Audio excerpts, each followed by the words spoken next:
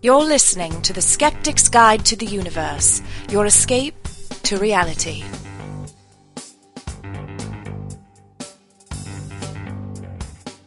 Hello and welcome to the Skeptics Guide to the Universe. Today is Wednesday, May 31st, 2006. This is your host, Stephen Novella, president of the New England Skeptical Society. And joining me this week are the Skeptical Rogues, Perry DeAngelis. Right. Jay Novella. Hey, what's up, guys? Rebecca Watson. Hey, everybody. And Bob Novella. Good evening. Perry, welcome back from Alaska. Yes, I'm back now. Perry, you're brimming with energy. How was your trip? It's fine. I kept a lookout for any aromatherapy salesmen or things that accosted Bob on his trip, but there were none such on my boat. The median age, for an Alaska trip is considerably higher than a Caribbean trip. So there were some hot babes there, huh? With walkers. Yeah. Bob has been to both, so you can probably do the comparison, Bob. But I certainly noticed it was considerably more elderly crowd. So, Bob, you went to the Caribbean and to Alaska. Do you remember there being crazy salespeople on your Alaska cruise also? Oh yeah, they had a bunch of that baloney on both cruises. So I'm kind of surprised you didn't. I really did not. Some couple of cooking demonstrations, Perry, maybe they saw you coming. Dance lessons. And they were like, "This guy you can't bullshit this guy." I went to a movie trivia game. Bingo. But it was a pseudoscience-free trip, though. Yeah, that's good. You went to Alaska to play animal. bingo? I did indeed. I almost won, too, but not quite. That sounds like the shittiest vacation I've ever heard of in my life. Oh, it was Seriously. awesome. I went to Alaska and almost won at bingo. Yeah, it was awesome. Ain't that right, Granny? I had a very good time. Now, in the news this week, the first news item is the fact that the Skeptics Guide forum is now open. After a long delay, we finally have our message board online. People are already signing up and sending messages, and a lively discussion has begun. So just go to our homepage, theskepticsguide.org, and there's a link to the message board from there. Sign up and start taking part in the discussion. Or else. The second news item is from a couple of weeks ago. The Pentagon has made officially public some new 9/11 footage of Flight 77 crashing into the Pentagon. Fabricated. Now, this footage, it's a little anticlimactic in that this footage was already, some frames were already released, and this footage was already leaked on the internet, so it had already made its rounds among the conspiracy theorists. So it really hasn't changed the landscape of the 9/11 conspiracy nuts. But it does show from, I believe, the parking lot, the one wall of the Pentagon, and really on the far right side of the camera view, you can see just a blur, just a streak come in from the outside, and then the explosion, which is huge. Steve, what I thought was a little odd, I'm not going to bring up the big conspiracy theory crap, but it just seemed a little odd to me that plane looked to be like within 10 feet of the ground, coming in very horizontally. It actually hit the ground before it hit the Pentagon. It came in very low. I guess the pilot was aiming for the base of the Pentagon. Don't forget, the pilots barely knew how to fly planes. Right. And they didn't know how to land because they didn't bother. But how come the grass in front of the Pentagon wasn't disrupted then? Well, sure it was. Well, if it was. hit, I'm sure it was. I didn't see pictures of that. You can Sure. see pictures of that all over the internet. Who is this guy? How did you sneak in there? I don't know. If you go to popularmechanics.com, they have a pretty thorough debunking of all of those myths, and they include a picture of the Pentagon that shows damage to the front of it, and it's pretty obvious. What are you It's all alleging, over. Jay? I'm not saying anything. I'm telling you from the pictures that I've seen. I don't know. I am not the master of all things 9/11, but Well, if you want to see a picture of it, you just need to look for the picture of it. Don't get snappy with me. I'm no, I'm going to get snappy people. with you when you're being so completely unskeptical about something. to say that it's not there because I didn't see a picture of it. I am being totally skeptical. I know what kind of response is that. I don't Describe see a the picture logic of it, underlying so that it's not. conclusion. No, what I mean please. is, look, I never claim that I am an expert at these things. I certainly believe. You know what? that I've never seen a picture of your mother, so I guess she doesn't exist. Don't you dare bring my mother into this. Look, all I'm saying is that I of all the pictures I've seen, of all the footage I've seen taken, I've never seen like what I would expect to have happened to the ground if an airliner hit it. Well, that's a good point in that. What is your expectations based on? Exactly. And the point is, I think that the conspiracy theorists make this huge mistake is they actually have the arrogance to think that they have any idea what would happen in such an unprecedented and unusual event as a passenger jet loaded with fuel crashing into one of the biggest, most heavily reinforced buildings in the world. This is literally an unprecedented crash, a very high-energy, chaotic event. And the same thing with nobody the Twin knows Towers, what's Steve. supposed to happen. It's the same thing with Twin Towers. I've listened to many mechanical engineers who said that they were watching the Twin Towers and they were saying that they're not going to go down. They're just built too strong. They were in shock when they went down. Yeah. It's just a completely chaotic event and unpredictable. Yeah, and there was no prior history really to base it on. It was a Exactly. unique event. That's it. And what the conspiracy theorists do, and I do think the scientific sites that are reviewing the specific claims of the conspiracy theorists, I think Rebecca is right. The Popular Mechanics article, which we'll have on our notes page, was the best one that I found. They really went point by point and took the most common claims of the conspiracy theorists. But what they basically do is make unwarranted assumptions about what should have happened during these crashes, and say, well, why is this the case? Why is that the case? Why isn't there this? Why isn't there that? And they're basically just mystery mongering and trying to somehow roll that into a conspiracy. For example, many of the sites notice that the windows next to the location where the plane hit the Pentagon were not shattered. And they just throw that out there. Why weren't those windows shattered? As if that's supposed to be like this big mystery that should make us question the basic events of that day. Well, they didn't shatter because they were blast windows. Yeah, I mean, we're talking about the Pentagon. Yeah, I mean, they were designed not to explode. They were blast windows. Yeah, but I haven't seen any pictures of these blast windows. I don't know if they exist. You are so lucky we're not in the same room because I would punch you in the face. I swear to God. Did you guys know that the Pentagon or the prior years to 9/11 was they went through like a multi-million-dollar job of reinforcing a lot of the building and the structure, and a lot of more people would have died, and a lot of the building would have collapsed, or more than did collapse if it wasn't for that. It's like they just finished too. Right before the plane. Yeah, and of course, that's one of the coincidences that the conspiracy theorists point to and say that the jet hit the one side of the Pentagon that had just been renovated and reinforced. Like, what are the odds? 1 in 20%? 5? Yeah, 1 in 5. Pentagon. Well, actually, they're 100%. The odds were 100%. It did. Because it happened, right? That must have been 100%. That's right. Yeah, the conspiracy theorists also say that they just make some stuff up. They don't just leap to conclusions. They just say things like a Boeing 757 was never found in the Pentagon wreckage. Well, yes, there was. We have plenty of people who say that there was. And if you're going to say that all of these people are somehow conspiring together, I mean, you've got a conspiracy theory that just... I mean, the scale of it is just incomprehensible. That's right. I mean, that's why these grand conspiracy theories, as I say, collapse under their own weight. Because every time you come up with a problem with a conspiracy, it means that more people had to be involved in the cover-up, and the conspiracy grows and grows and grows and grows. Yeah, all these people who were involved with the cleanup at the Pentagon, people who were picking body parts with, American Airlines uniforms on them off the ground. Yeah, but they killed all those people. Yeah, right. But they accounted for all of the people, except I think for one passenger on that plane.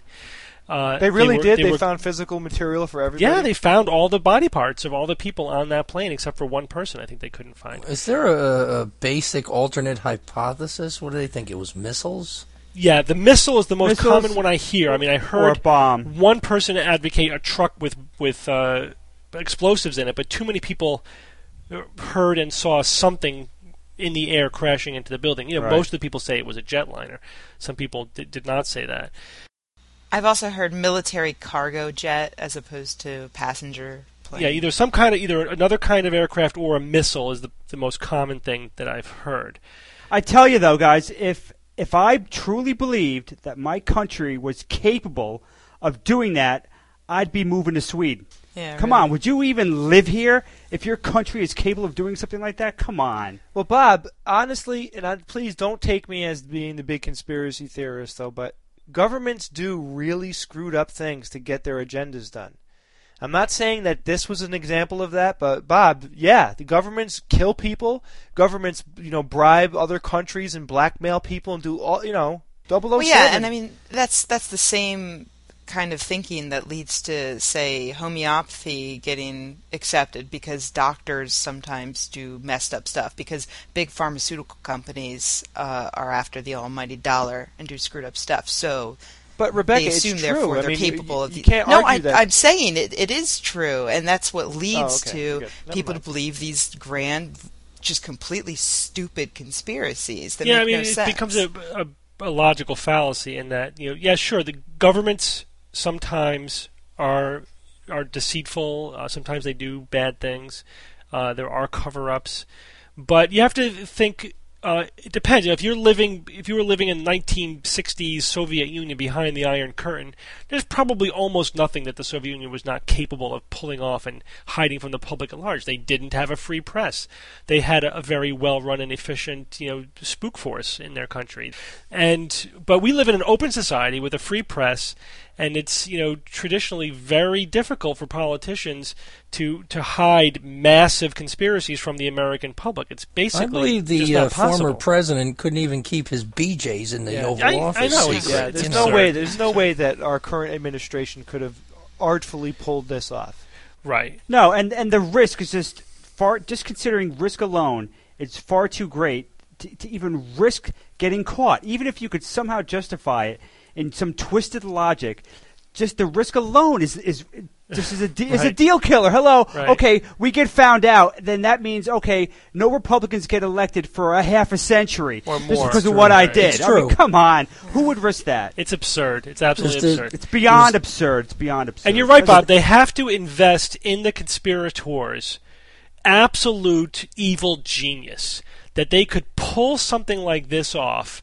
The timing of if you look at like I saw Spare Change today. This is one of the conspiracy videos, and they say they show like the slow motion video of one of the planes crashing into one of the Twin Towers, and they say, look at this frame. There's a flash of light on the Twin Tower, but it's a little bit in front of the nose of the plane. Therefore, it wasn't the plane hitting the tower. It was a missile that they shot right at the exact moment that the plane was just about to crash into the Twin Tower. And they managed to switch the plane and deceive all the passengers, and they had the missile on the plane somehow, so it was a military operation. I mean they invest absolutely supernatural genius and capability and power in the conspirators in order to be able to pull off the kind of thing that they believe that they pulled off. It's really incredible. It's kind of like the OJ trial, and they were trying to say that it was a conspiracy. The L.A. police force had a grand conspiracy to frame him, but simultaneously the L.A. police force was being ridiculed for how ridiculous and stupid they were, and all the missteps that they took. You can't have it both ways. That's right. And apparently you can with that jury, but And conspiracy theorists do want to have it both ways. They're evil geniuses, but they're absurdly stupid in certain ways, and of course, all the ways that the conspirators figure them out, right? Because they're even smarter than the genius conspirators because they can see through the veil of darkness that they've spread. Steve, this would be a really good topic to discuss in detail on our bulletin board. Yeah, that's true. Well, I'm sure we'll start to get some posts about it. I mean, it really is. It's a interesting topic. I don't think it's going to go away anytime soon. Another thing about the conspiracy theories is no matter what evidence comes to light, any evidence that's too inconvenient was just planted by the evil geniuses or was manufactured, and any evidence that's missing was covered up and hushed up by the government. So you basically end up with a closed belief system that can't be disproved. Well, whoever Bush put on the evil genius tip to come up with 9/11, I'd love for him to have that guy spend some time on our economy now. Yeah, right. Yeah. Yeah, where are these evil geniuses when you need them? Yeah. Well, let's move on. Rebecca, you had mentioned the homeopathy. That sort of leads into our next news item. Several doctors in the United Kingdom, our friends across the pond, I think it was 13 physicians, wrote an open letter to people involved with the National Health Service, basically protesting the use of alternative and complementary medicine in the National Health Service. And they were specifically protesting two initiatives. One was a policy, an NHS policy in terms of promoting the use of homeopathy. And another one was a commission which was supported by the Prince, who was very fond of alternative medicine. I think this was the Smallwood Report, which basically concluded that broadening access to alternative health modalities would reap benefits, in the UK. Well, now we know for certain that Prince Charles is an idiot or a drunk, right? As if we didn't know it before. Yeah, A little bit of the bubbly, eh, Governor? Come on, Charlie. Get your head out of your ass. Guys, let me read one quote that from the link that Steve sent to me earlier that Prince Charles said, right? Many of today's complementary therapies are rooted in ancient traditions that intuitively understood the need to maintain balance and harmony with our minds, bodies, and the natural world. Why do people believe that ancient people were so tuned in to the earth and to harmony and to balance in our mind? Like, where did all this wisdom go in the past few hundred or thousand years? It was all suppressed by our evil modern Western civilization. It's another selling point for their concoctions. I think that it's a grand scale version of, man, things were so much better when I was a kid back in the 80s, and you keep going back and it's like, well, thousands of years ago things were awesome. I mean, sure, we were dying when we were like 28, but life was short, brutish, and nasty. It was short but so sweet. Is there I'm sure the data exists. Do you know of the actual age of death, the average age of death, say 100, 200, 300 years ago? Yeah, I mean, it basically simmered along at around 35 to 40. Yeah, but is that mean, median, or mode? I mean, you have to should you specify that's that? life expectancy, which is an average. That's a mean. Okay, so it's they'll not average the lifespan. Lifespan hasn't really changed that much. People, probably Neanderthals occasionally would live to be 70 or 80 or older, but on average they were living to about 40, and that goes back even to prehistory.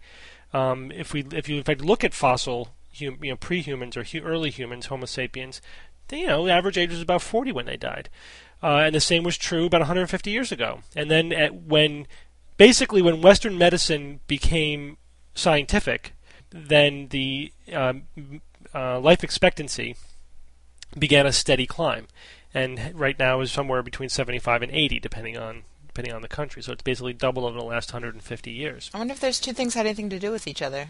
Yeah, you can always say that there's a correlation without causation, but the correlation holds up pretty much everywhere. Whenever you introduce Western medicine into a third world country, their life expectancy starts rising. So you take someone like Prince Charles, probably the opportunity for him to go to school.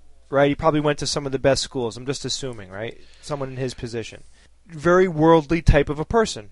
The guy's probably traveled all over the world, and he's completely stuck in the mire of pseudoscience. That's right. Very depressing to me. Yeah, but why wouldn't he be? I mean, in fact, a college level education, if anything, increases the chance that you'll be, favorably predisposed to alternative medicine. You really need to get to the point where you have some kind of advanced training in science, or you need a generally skeptical outlook before you realize that this is all bunk. or you need to listen to this podcast. Yeah, well, that would go under the generally The skeptical skeptics will outlook. guide you through this universe Yeah, appropriately. And I mean, But- look at who you're talking about. I mean, it's Prince Charles. The only reason why anybody listens to what he says is because he had the good fortune to fall out of the right womb. I mean, He has the proper inbreeding. Rebecca, my point is, it's just sad. Someone in his position, it's like you just would expect him to be more educated, and have, the guy's leading a life of what? What does he do with his time? quiet desperation. Of privilege, but not necessarily intellect.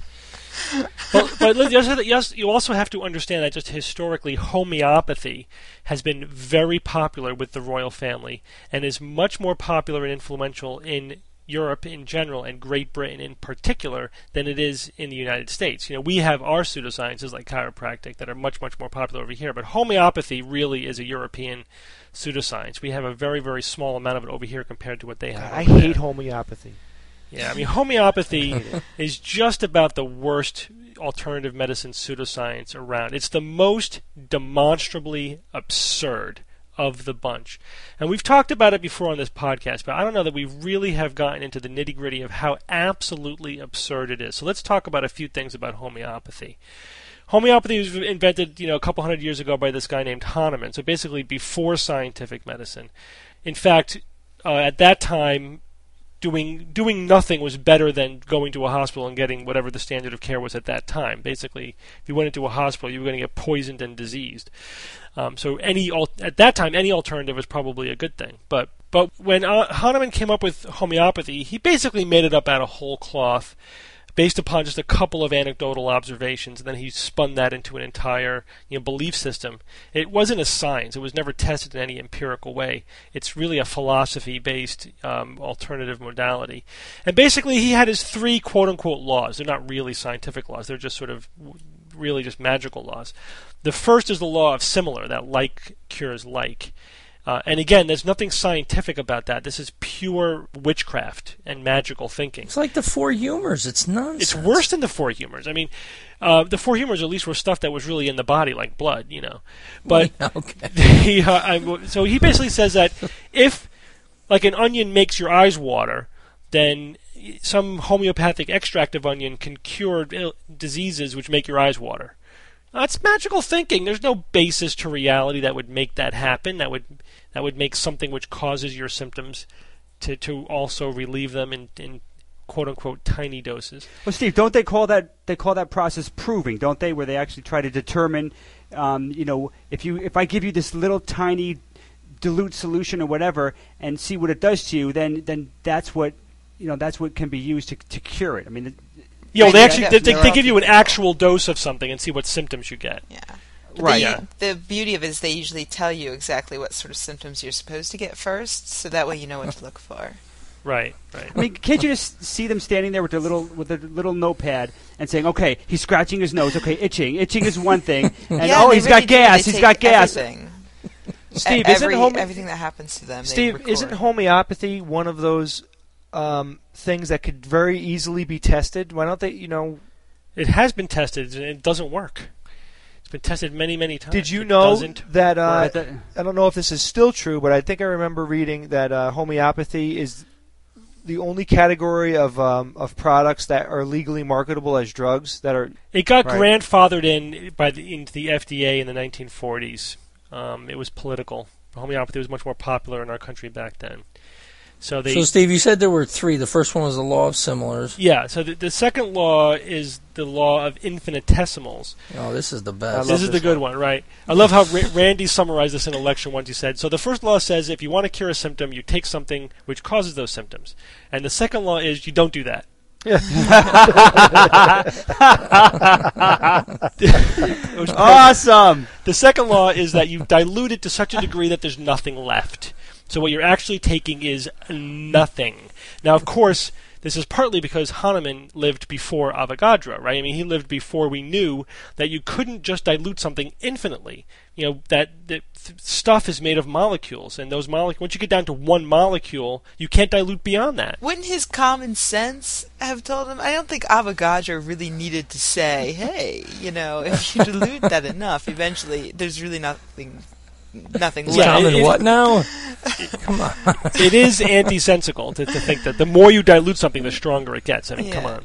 Guys, my research showed that Hahnemann did realize that there was no chance of even one molecule remaining after all these dilutions, and it further said that he believed that vigorous shaking or pulverizing with each step of dilution leaves behind a spirit-like essence no longer perceptible to the senses, which cures by reviving the body's vital force. So he did try to take that into account. Apparently. I don't know about that. I have to check that out. That's not. My understanding was that. I think that's more of a modern reconstructing of what he was saying, to fit better now that we know that there is a dilutional limit. My reading suggested that at the time Hahnemann wrote that law, that it was not known that there was a limit to how much you could dilute something. We could check that out to confirm that. He thought it made it stronger. In essence, he did. You know what's funny? This guy really wasn't a quack in the sense that he wasn't trying to deliberately hurt people and take advantage of them.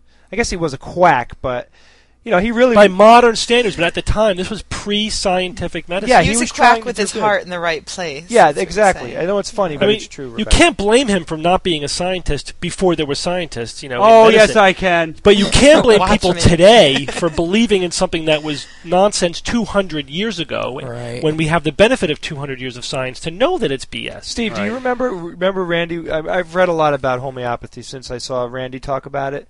Yeah. And I also like the way he really did go through the process of describing like how they make a homeopathic remedy.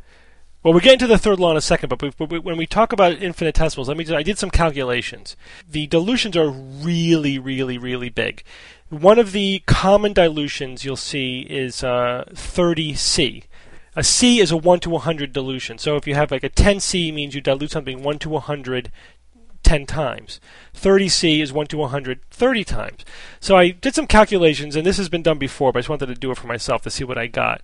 And if you start with 1 cc of material, and you do a 1 cubic centimeter of material, and you dilute it 1 to 100 30 times, the volume of water, the equivalent volume of water that you are ultimately diluting that substance into, is a sphere with a diameter of 800 light years.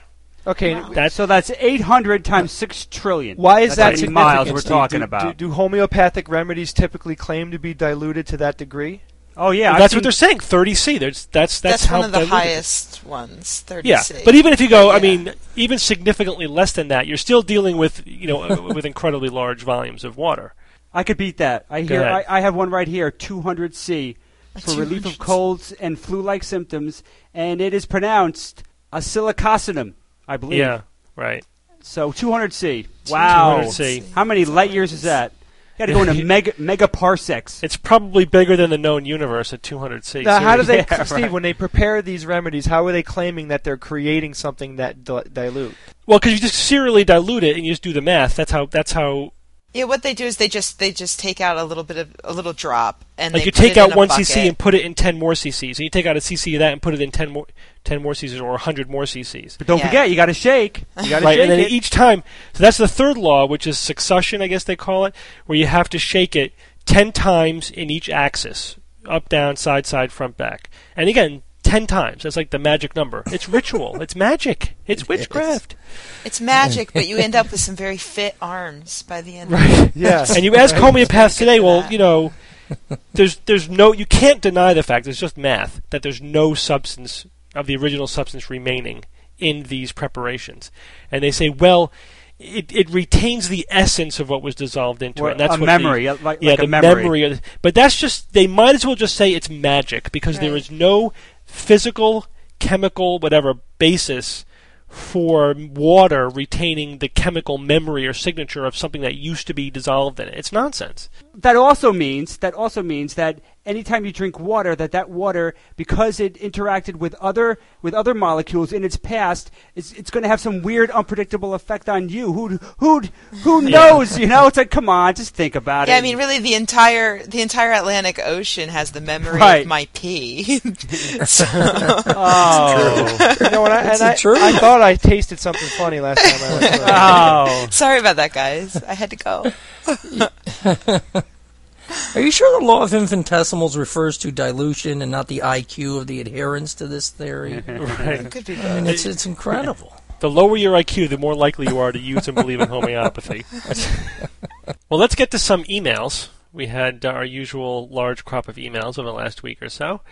The first one comes from Pekka Strandroth in Sweden. I think this is our first email from Sweden.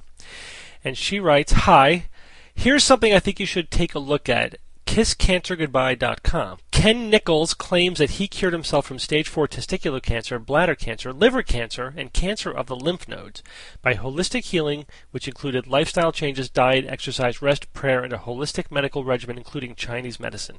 He claims that it is much better than chemotherapy or radiation. I'm very skeptical, but I'd like to hear your thoughts on the matter." Well, I read Ken Nichols' site. It's pretty sparse, but it's totally typical. I mean, you could write this stuff in your sleep. It's the absolutely prototypical, I had this awful cancer, the established medicine just wanted to poison me and cut me and burn me. So I went looking for alternatives, and I found this wonderful thing. The story is so perfect, it has to be fake. It's totally apocryphal. Plus, I honestly, obviously there are people out there who've had spontaneous remissions from cancer who will, promote whatever it was they were doing when they had their spontaneous remission, or they got the chemo and the surgery, but also pursued some alternative modality, and they credit that with what's cured them, or, they're in the stage after their initial treatment, but before they get their recurrence. So, a lot of people, they get treated for their cancer, the tumor shrinks, and it goes away for a while, and then they have a couple of years where they don't know if they're cured or not, and then the cancer either comes back or it doesn't. Of course, when the cancer comes back and they die, you never hear from them again. But if it doesn't, then they go around proselytizing for whatever it was that they were doing. Steve, if somebody had those 4 cancers, yeah, is there any chance that a spontaneous remission would happen? Does it happen? It's always possible. Spontaneous remissions do happen. Now, I don't believe this guy's story, frankly. I couldn't find any more information about him on the internet. But it just looks like too perfect a story. Plus, the guy is on a Christian ministry, and he's trying to raise money for his ministry. So I think this is just a way of promoting his ministry and making money. There's a special place in hell for people like him. And the only thing I did find was, actually, Pekka sent me a follow-up email when I asked her for some more information, and she said that there actually is some skepticism about whether or not this guy ever had cancer to begin with, which is the other kind of patient who never had cancer to begin with. It was never really documented that he had it or that he lost it. It was really, there's no medical information to document what this guy is saying. Surprise, surprise. Yeah, sometimes when the quacks get their hooks in you from the very beginning, they could diagnose you with cancer with a fraudulent test, then give you their fraudulent therapy, and then claim to have cured you from cancer, and then of course you don't die from cancer, you live forever long your natural lifespan, and you thinking that you were cured from cancer that you never had. So that's always a good way to generate. He says on his website, "My goal is to not make money with this website. Frankly, right. I hate the whole concept of money and possessions. My goal is to be able to raise enough money to support our ministry." Yeah, just too. I hate these guys. Seriously, they fill me with a bitter rage that is just unmatched by a million suns. Like, they are despicable. Totally. This is a guy I would really like Rebecca to see. I'd love to see Rebecca in a cage match. I think I could take him. I know I could take him. Well, the guy's riddled with cancer. We'll have to change his website to Kiss Your Ass Guy. Maybe I'll start a competitive website and try to call him out. See if maybe. No, he goes through all the standard conspiracy theories again. Like you said, Steve, you can write this stuff in your sleep. You could about. The pharmaceutical industry doesn't want to cure you; they just want to treat you and keep you sick. Hospitals and doctors don't want to cure you. Yeah, I sit up nights thinking of ways to keep my patients sick so I can. Yeah, and not to mention, like when your family gets cancer, you're just going to let them die ridiculous. Because you don't want to give up the big conspiracy. It's absurd. Think about it. Any pharmaceutical company that came up with the cure for cancer would have their advertising slogan for the next 1,000 years. We're the company that we cured cancer. That's worth billions and billions. Any pharmaceutical company would jump at the chance to cure cancer. People who work in the mailroom of that company are going out to the bars and saying, "Hey, can I get your number? I work at that company that cured cancer." I mean, You know, they would gladly give up all the business, all the contacts, everything that they do. They would gladly drop it all, start from scratch, curing cancer, and that's all they do. And they would gladly do it. You know? Oh, it's silly. So I wrote an article about this. It's on our website, but I go over all the claims. It's so absurd. Things that most people don't realize is that medicine is not this monolithic construct or industry. It's not like we all get together in the same boardroom and cook up conspiracies, or that anyone could control what I think or do as a physician. Not the AMA, not the FDA, not even the university that I work for. And that the standard of care is pretty much established by salaried academic, usually university-affiliated physicians who are not in private practice, do not make money based upon treating patients, and are not affiliated with industry or with regulatory agencies. That they're academic. They make their living doing research and publishing papers and being leaders and curing stuff. And their career would be made by anything even approaching a cure for cancer. they're making you say all that, aren't they? Yeah, well, There's a pharmaceutical rep with a gun to his head right now. I'm good though, aren't I? I think one of the things that a lot of these people believe is that it really is the pharmaceutical companies that the doctors. Yeah. It's not that difficult a stretch of the imagination to just assume that all these doctors are not on the take, but you really don't meet the pharmaceutical companies. And those, I always hear people talk about, these gigantic multi-billion-dollar pharmaceutical Big companies. Pharma. It all breaks down when, I tell people, well, they have to go to the FDA, they have to go through a very expensive, rigorous approval process, and then the FDA over years of testing and everything, it's a very complicated process to get drugs passed. People really believe that the FDA is behind all of this. Some people do, the ones that believe we shot missiles at the Pentagon. Right. It's the same thing. I mean, because the big pharmaceutical companies do have some underhanded tactics in some of the things they do when it comes to things like patents, or when it comes to their lobby. They've got a gigantic political pool. And absolutely. I'm willing to believe that pharmaceutical companies would make corporate decisions that are in their narrow financial self-interest. They're not just working for the good of the world. I don't, not being naive, but none of the conspiracy theories about like hiding cancer cures make any sense. Yeah, even First within of all, that framework, it still doesn't. Yeah, even with that, even if you assume the worst about the pharmaceutical companies, how would they have the cure if they didn't intend to use it? I mean, they would never have spent the $100 million to figure out that something worked just to hide it or slip it under the table. Trillions if they had a cure. But even if you didn't, it's true. But even if you don't buy that, all you could say is that they would never have researched it in the first place. Okay, fine. If you're telling me that they're not pursuing certain things because they don't think they can make money off of it, okay, but that doesn't mean they're hiding a cure that they have it. The other thing, and this is like with the Vioxx thing, yeah, sure, maybe they were slow in getting the information about Vioxx, but it did come out. And the reason is that you can't hide things forever from the research community, because guess what? We do research with this stuff. The truth ultimately comes out. Plus, Steve, don't the pharmaceutical companies compete against each other? So let's say, for example, that a pharmaceutical company doesn't want to create a cure for diabetes because they make diabetic drugs. What about another company that doesn't make diabetic drugs will try to come up with a cure for diabetes, right? Exactly. And again, you think you would have to think they're all in bed together in one big giant conspiracy in order to have this belief. And it's just, they think it's a big, faceless, inhuman, monolithic entity. That's how they think of it, even if they don't realize it. No, it's made up of people with families, and with people that are close to them that are going to die of cancer. And you're right. If the big pharmaceutical companies were hiding a cure for cancer, that would mean that there's a way to cure cancer, and that it's known to our current medicine, our current science. It's possible to come up with it. Some startup is going to come up with it. Some people are going to invest $20-30 million, get the cure, and make trillions, and then screw the other pharmaceutical companies. They do that now.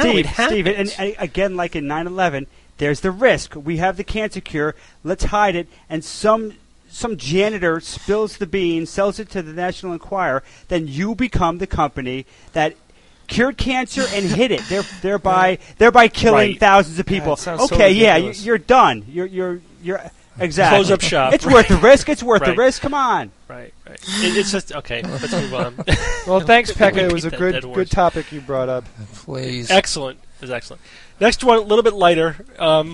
Skeptics Guide, Forums, and Dream Interpretation. So this is from Bort, who's actually been on our message board. So hi, Bort. He writes, "Hello, I am a graduate student in Houston, Texas, studying cell biology. I have really appreciated listening to your show. I especially enjoy the science or fiction segment. The audio quality seems to be improving every podcast." He asked, have you thought about a forums? We have, and we did, so thanks. And again, as I said, Bort is already on there. I do have one question, he writes. There is a syndicated talk show put on by the Dream Doctor at dreamdoctor.com. I have listened to the show a couple of times, and it sounds like it is simple cold reading with a twist. He asked people to describe their dreams, and then he analyzes the dreams. After asking personal questions, he then provides an answer to what the dream is telling the person. Do you believe that there is any legitimacy to the connection of dreams and psychological well-being? Well, I actually sent the Dream Doctor. If you go onto the website, you can email them a dream, and then they'll email you back with their interpretation. Although they say there's no guarantee that we'll answer your dream, and you may have to, register for make an appointment for a personal reading, right? Yes, they never got back to me. We'll see if they do. But the short answer is not really. I mean, you really can't interpret dreams because they're so quirky and personal. They have to do with your recent experience and just the chaotic stuff that's going inside your head that nobody could know. It's a lot of random associations that are being made in the dream state. Sure, I mean, there may be some kind of basic symbolism in dreams, like you might have a frustration dream or an anger dream or a dream that is some basic way acting out some kind of fear that you're wrestling with in your life recently.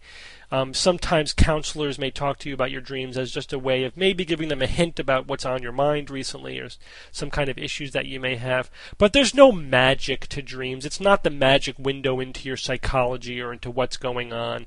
There's nothing really big to learn about it. Usually the symbolism is pretty basic and don't forget, straightforward. I mean, say for you, a dog might symbolize, I don't know, your girlfriend or something. Dude, that's that sick. Doesn't mean that doesn't. Isn't it? Where did you pull that out? I just pulled so that. Glad I'm not dating What does you. that mean, Bob? Don't forget a symbol for you. Say you have a dream that your dog is your best friend for whatever bizarre reason. That's your symbol. That doesn't mean that your brother's dog symbol is the same thing, and it doesn't mean that a dog in every dream that you have is the same thing. And so the symbols are different from person to person and from between the same person as time passes. So symbols are meaningless. Get away from symbols. Don't even worry about symbols because it's a waste of time. So that dream where I was beating Jay senseless, I don't actually want to beat Jay senseless. Is that what you're saying? Because I'm pretty sure I do. Sometimes a cigar is just a cigar. But in your dream, Jay may have been a symbol for Perry. Yeah, that's a good point. Cause Rebecca, I will tell you what though, you could smack me in the face with a slice of bacon. Okay.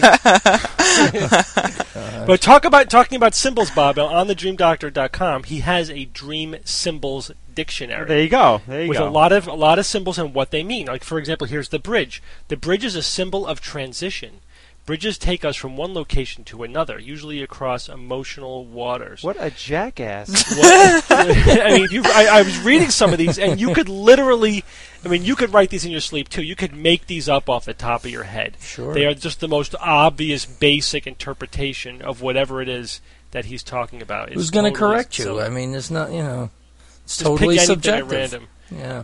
Tornadoes. Tornadoes are unpredictable and violent storms which often separate families and destroy property. So this means instability and outbursts. Oh, that's nice. I love it when people just make stuff up. Yeah. Basically. All right. So dream interpretation. I'm going to send in a dream to them, and it's going to be really. Yeah, I did. I'll let you know. We'll follow up if we. That would be fun. Imagine if we just spam them with totally ridiculous. I'm gonna give them the most messed up dream they'll ever read, and it's going to be true. You're an enigma. All right. Okay, here we go. The next email comes from Chad Donahue in Seattle, USA. Chad has actually sent us a few questions in the last couple of weeks, but several of them have to do with this basic theme, so I'm just going to read this one as a representative question.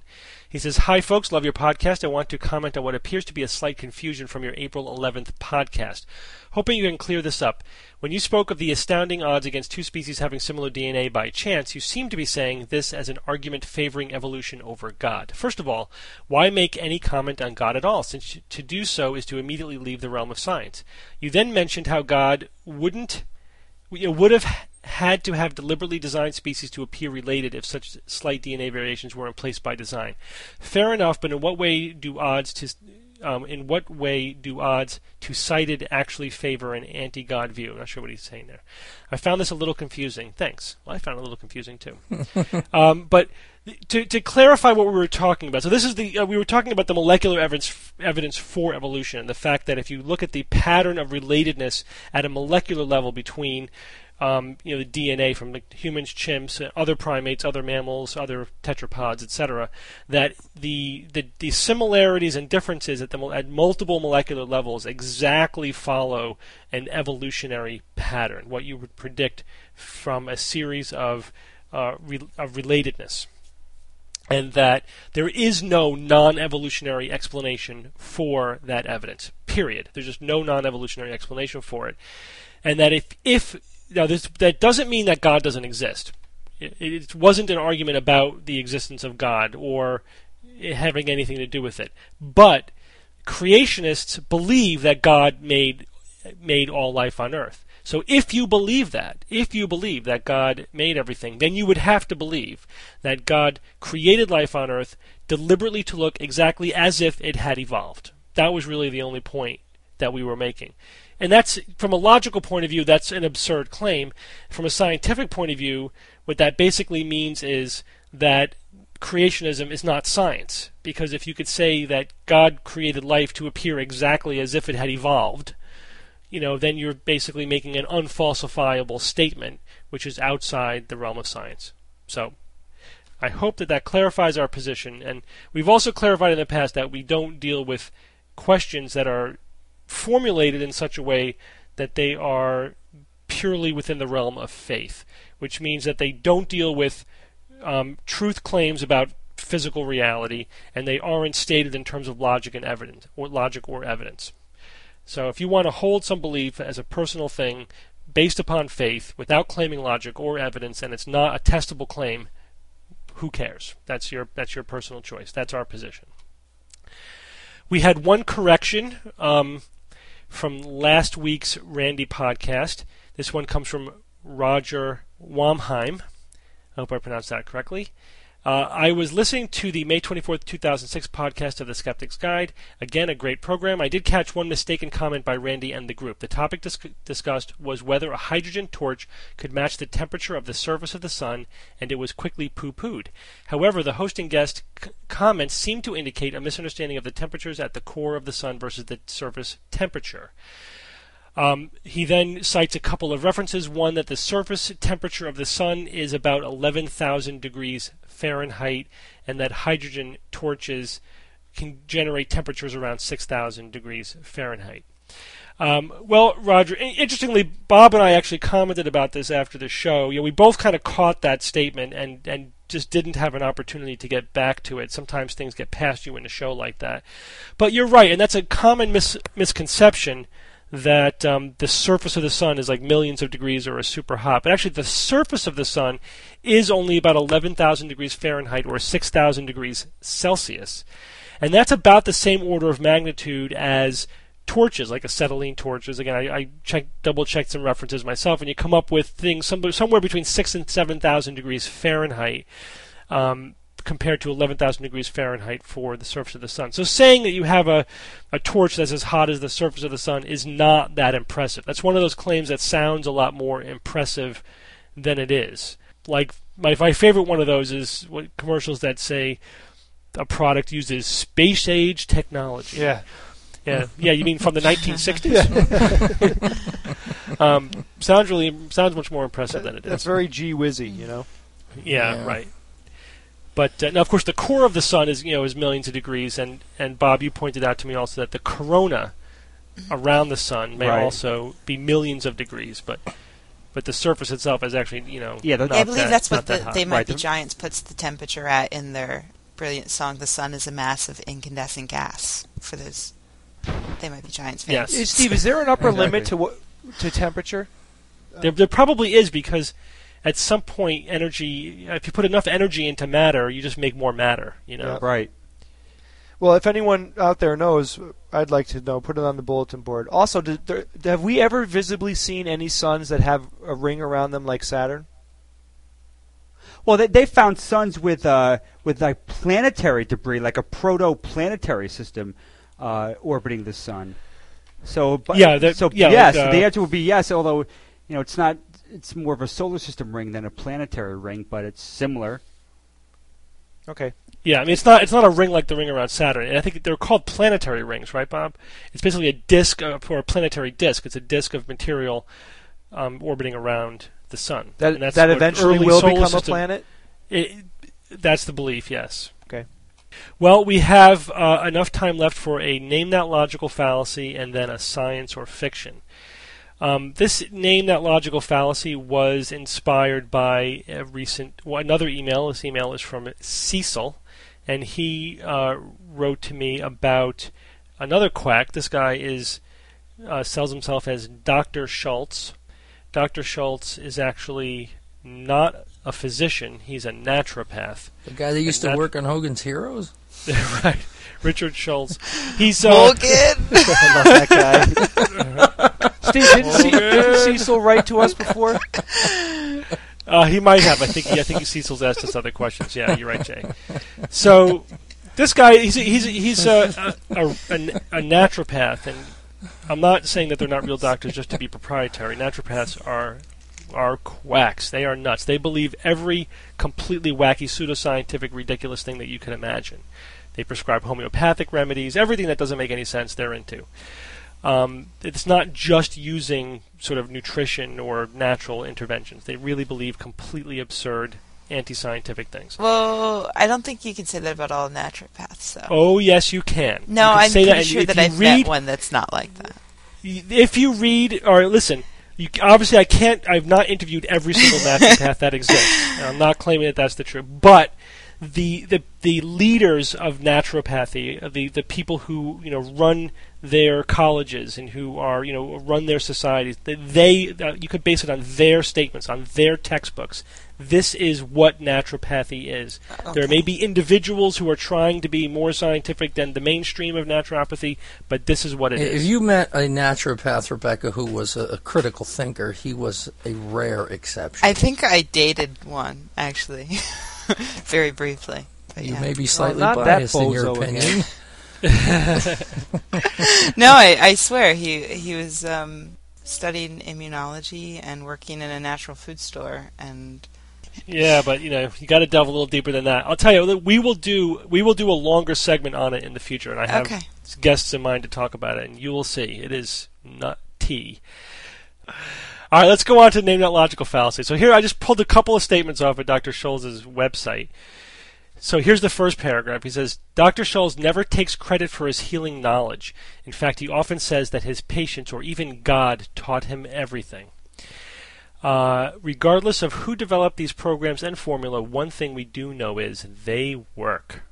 So, what you guys notice any logical fallacies in that first statement? Well, how about argument from authority? If God's teaching you, whoa, that's a big authority. Yeah, right. So I think the appeal to God is definitely an appeal to the ultimate authority, which is basically saying my claims are correct because they come from some authority figure. Or in a broader sense, you could say that the logical fallacy is that my claims are correct because I possess some virtue, which is the argument from virtue, which I consider to be sort of a subset of the argument from authority. And that's also what he's playing to. That's sort of the bigger concept he's playing to here. I'm not taking credit for my hearing knowledge. I'm just a good, humble guy. I'm a virtuous, humble guy. So you should believe what I'm saying. Yeah, we don't want money. I just want your money so I can go travel the world and spread my kissmyassgoodbye.com. That other guy. Also saying, one thing we know is that they work. That's sort of begging the question. That's not what we do know. That's actually the question, isn't it? Whether or not these things actually work. He also writes, we know this because for almost a decade now, thousands of people just like you that have never met him and never talked to him have healed themselves of any and all diseases using his powerful and effective natural healing programs and herbal formula. So that's a tautology, right? I mean, that's just, we know they work because they work. There's not really any logic to that statement. And there's also another appeal in there. And what's that? Do you guys... It's another logical Well, the one where the fallacy. people, thousands of people like you...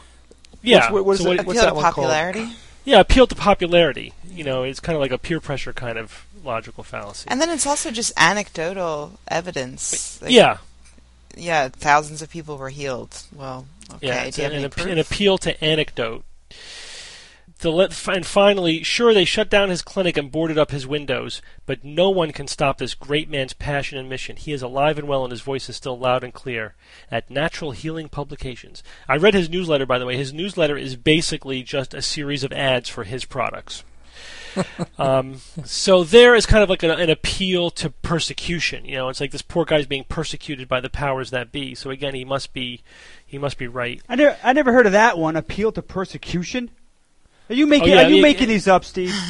These are all. If you read my article on it, and there are lots of subsets underneath specific logical fallacies. I know. So you can keep making up more and more. I mean, they're basically just, again, this guy has some kind of virtue and that's why his claims are correct. Whether it's that he is humble, that he is being persecuted by the evil people, that his knowledge comes from God, whatever. Those are all reasons why we should believe him. Bob, you didn't hear the other day Steve said, yeah, that's the banana fofana phanological fallacy, and that's when I realized he was making them up. I make them up off the top of my head. So, Steve, the link you sent me for Dr. Scholl's, whatever this guy's name is, did you see that gigantic warning on there? Yes. What's that about? That's about sort of following the letter of the law by saying, you can't sue me because I'm warning you up front not to take my advice. Oh, my God. But he's basically saying, but I'm being forced to warn you not to take my advice by the big, powerful, powers that don't want me to cure you of all your diseases, with my fabulous products. So he's kind of trying to have it both ways. So if you sue him, he's like, well, I warned you that you shouldn't believe me. It's right there on the front of my website. So he didn't get, there wasn't like from on high, you have to put this warning on here because you're such a quack.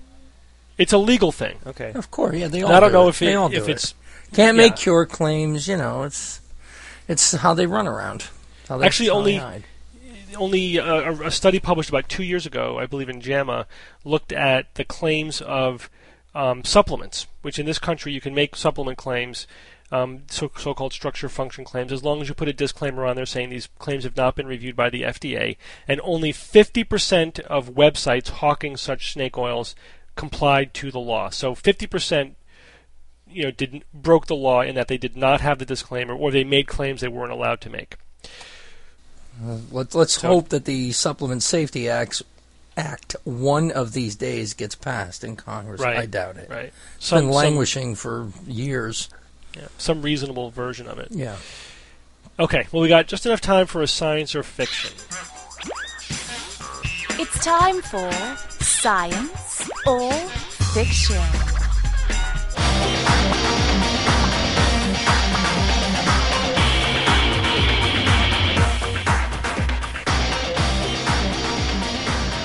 Each week, I come up with 3 science news items or facts, 2 genuine, 1 fictitious, and then I challenge my skeptics to figure out if they could figure out which one is the fake. So again, 2 are real and 1 is fake. Is everyone ready? Yep. Yeah. Okay. Recently, a study has proven that hypnotherapy improves the quality of life for people with irritable bowel syndrome. Number 2, astronomers have discovered a previously unknown third moon orbiting Mars. And item number 3, researchers have identified and traced the origin of a gene for altruism. Jay, why don't you go first? Okay. Number 1, I remember reading about that I know it's true. Number 3, I don't remember reading anything about that, but it seems plausible to me. I don't think that there could be a moon that we haven't discovered around Mars at this point. So I'm going to say number 2 is false. Alrighty, Perry? Number 3 obviously is false. A gene for altruism? That's crazy. No, that one's false. Okay. You defy me again, Rebecca. Oh, man. I think Steve's crafty, don't forget. Steve is a crafty fellow. I agree that number 1 is definitely true. I think I'm going to go with the moon thing being false. I don't remember reading anything about that. Okay. Bob? Yeah, I'm surprised if 2 is true with the third moon of Mars, and I didn't hear about it. I'd be a little bit surprised. But 3 seems even less plausible than 2. Of course. I mean, one gene. That's like having. It's almost like one gene for being smart. It's just the interplay of many genes, and I would think altruism would be the same way. So I'm going to go with 3 and be a little bit surprised that there is a third moon of Mars that I didn't hear about. Okay. So we got 2 think that the altruism gene is fake, and 2 think that the third moon of Mars is fake. But everyone agrees that hypnotherapy improves the quality of life for people with irritable bowel syndrome. So let's start with that one. That is true. A new study published shows that patients with irritable bowel syndrome had improved quality of life when they were treated with both cognitive therapy and hypnotherapy. Now, the interesting thing about irritable bowel syndrome, that's one of those syndromes. It's a little controversial. Is it really a physiological syndrome or is it really a psychological syndrome? Some people think that it's really just some people manifest their stress with bowel symptoms. Other people think that it's an actual physiological disorder. Well, Adriana had it on The Sopranos. So. Yeah. I have to say personally, I think that it could certainly be one of those things that's real, but ends up getting diagnosed in a lot of people who just have anxiety, basically.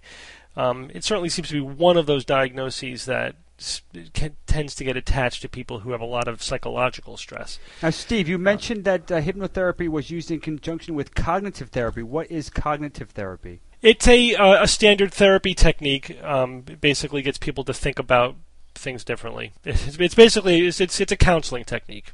Steve, there is definitely a stress connection to irritable bowel syndrome. There's no question that there's a stress connection. The question is it stress just triggering an underlying disorder, or is it all stress? Is stress just all you need to have irritable bowel syndrome? So it just remains a little controversial for that reason. And hypnotherapy is also a little bit controversial as well. Exactly what is hypnotherapy, and does it really have any validity? So it's kind of 2 controversial things. When I was a young person, I guess, let's see now, I must have been high school. I guess when I was a teenager, my mother took me to a hypnotist, guy who, opened shop 5 doors down from where we lived. And, that guy used to quote unquote, hypnotize me when I went there. I played along. I was never hypnotized. Yeah. I was never hypnotized. And that's the point, is how do you know? Steve, what about all those things? You ever see those little videos on the internet where the guy puts 20 people into a trance and they all act retarded? Yeah. Well, that's generally just it's just play acting. It's like everybody like drunk people. Yeah, it's basically you get people up on the stage who want to be there and they want an excuse to let go of their inhibitions and do crazy stuff. And so the hypnotist just gives them permission to do that. That's one hypothesis, which is certainly consistent with all the evidence. Well, it's less a hypothesis and it's more just what what stage hypnotists do. Yeah. You can call it a hypothesis, but the people who are actually doing it admit that that's what they're doing.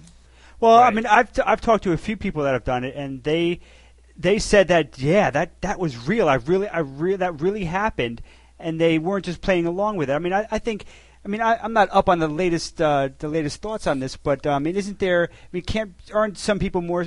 Can't they put themselves into a more of a suggestible state than other people, and can really kind of go with the flow and really believe what's happening, and not? Sure, but I mean, what is that? What does it mean to be in a suggestible state? Right. It just means they do what they think they're supposed to do, and again, it's there's no objective way to measure the level of insight they have into why they're doing what they're doing. Well, I'm telling you, for me, it was nonsense. So two of you thought that the altruism gene was fake. That was Bob and Perry. Yeah. And this one is true. Oh, it's not. Yes, No. it is. No, it's not. Oh, No. it's good Nonsense. argument, Perry. So if I can... Why would it be Harry? Why would it be nonsense? There must be a gene for everything that goes on in our No, minds. Jay. We have to. the ridiculous. interplay of it's a lot. I mean, you think there's one gene for intelligence? It's an interplay of many, many genes, and that's true for a lot of Yeah, I know that, characteristics. But I'm surprised. I'm very surprised. Well, go ahead, Steve. Explain it, and before I stick my foot in my mouth. Well, I didn't say it was in humans. Nonsense. Now, hey, but this is the researchers trace origin of an altruism gene. So this is, for the first time, scientists say that they have traced the origin of an altruism gene, possibly shedding light on the nagging mystery of how generosity and cooperation evolved. They were looking at a fairly primitive multicelled creature called Volvox, but it does engage in behavior, and that behavior can involve, helping out its fellows. And they were able to trace the gene for that and identify its evolutionary, lineage, basically. Wait, so they tested altruism in a multicellular creature? Yes. It has division of labor. So the behavior they're looking at is whether or not they would forego reproducing themselves in order to take on jobs for the group. And they were able to trace the gene that would affect their behavior so that they would basically forego self-replication in order to... Well, Steve, would you really call that altruism? Well, that's I mean, actually the definition of altruism, is that you do something which sacrifices your own Darwinian fitness in order for your relatives to survive. Oh, okay. All right. Then I learned something tonight. So yeah, but you're right that in humans there's probably more than one gene that influences that behavior.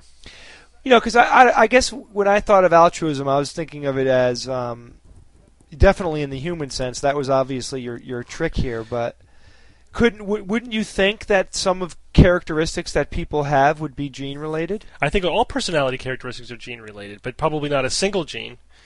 I mean, there may be. I mean, some things gene. may, Okay. They're certainly brain related. You do injury to your brain, you'll change your personality often. Yeah, like that guy that got the spike through his brain, and then he ended up being Phineas crazy. Gage. Phineas Gage, yeah, good one. Had a kind of That poor dude. I saw a video on that. What an awful thing, right? He was lobotomized. I think that personality basically is genetic. I think the evidence pretty much supports that. Basic personality traits. So that means that the astronomers have discovered a previously unknown third moon orbiting Mars is fake. One I made up. Not totally implausible. Yeah, you probably would have heard about it. But, the Mars could have very tiny captured, asteroid-like moons, and it's plausible that we might have missed a really small one. But, no, not that likely. So that one was fake. So what's this? This is like the 5th week in a row or something that I've won. Yeah, you're on really a lucky amazing. streak. We're shocked. Lucky? We're skeptics. We don't believe in You luck. heard me. No, you're doing very well. I think that it might be more genetically based. I think so. I actually had much more challenging ones all teed up for this week, and I accidentally sent them to Rebecca, so she saw them. But I knew them anyway, so Sure I still would have won. Maybe we'll put those on the website. We're thinking of having some special science or fiction segments just for the website. But so as soon as Jay can actually get those web pages set up, maybe we'll start doing that. Well, that's our show for this week. Thanks for joining me again. Thank you, Steve. It was a lot of fun. Yep. Good times. Coming up in a definitely. couple of weeks is Steve Mirsky. Steve writes the anti-gravity column for Scientific American and is the host of the Science Podcast, the podcast of Scientific American, which is usually it's one of the number one, if not the number one, science podcasts out there. And he's going to talk to us about his adventures in science recently. Awesome. And next week we have Phil Plait on the show. Phil Plait is the bad astronomer, so keep an eye out for him next week. And to everyone else out there, again, sign into our forums. We want to hear from you. We want to engage in conversation with you on the message board. Keep sending us your emails and your feedback. We always like to see it. Well, until next week, this is your Skeptic's Guide to the Universe.